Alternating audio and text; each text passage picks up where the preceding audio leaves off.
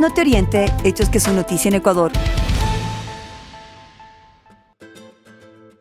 El ciclista ecuatoriano Richard Carapaz sufrió una fractura en la rodilla izquierda y no tomará la salida en la siguiente etapa. A pesar de su determinación por luchar por el podio, una caída en el asfalto resbaladizo lo obligó a abandonar la carrera. Carapaz se recupera de las lesiones y podría enfocarse en participar en la Vuelta a España, debido a la necesidad de inversiones de $1.000 a $1.500 millones. A pesar de ser el campo más productivo del país, después de 51 años de operación requiere de técnicas de recuperación para incrementar las reservas y garantizar su sostenibilidad. Varias compañías mostraron interés en operarlo, pero la falta de recursos y un modelo de contrato poco atractivo han dificultado su desarrollo.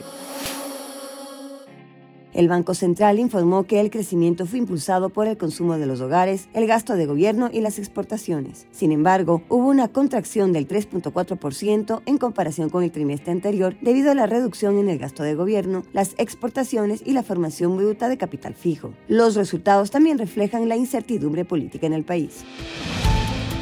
No te oriente, hechos que son noticia en Ecuador.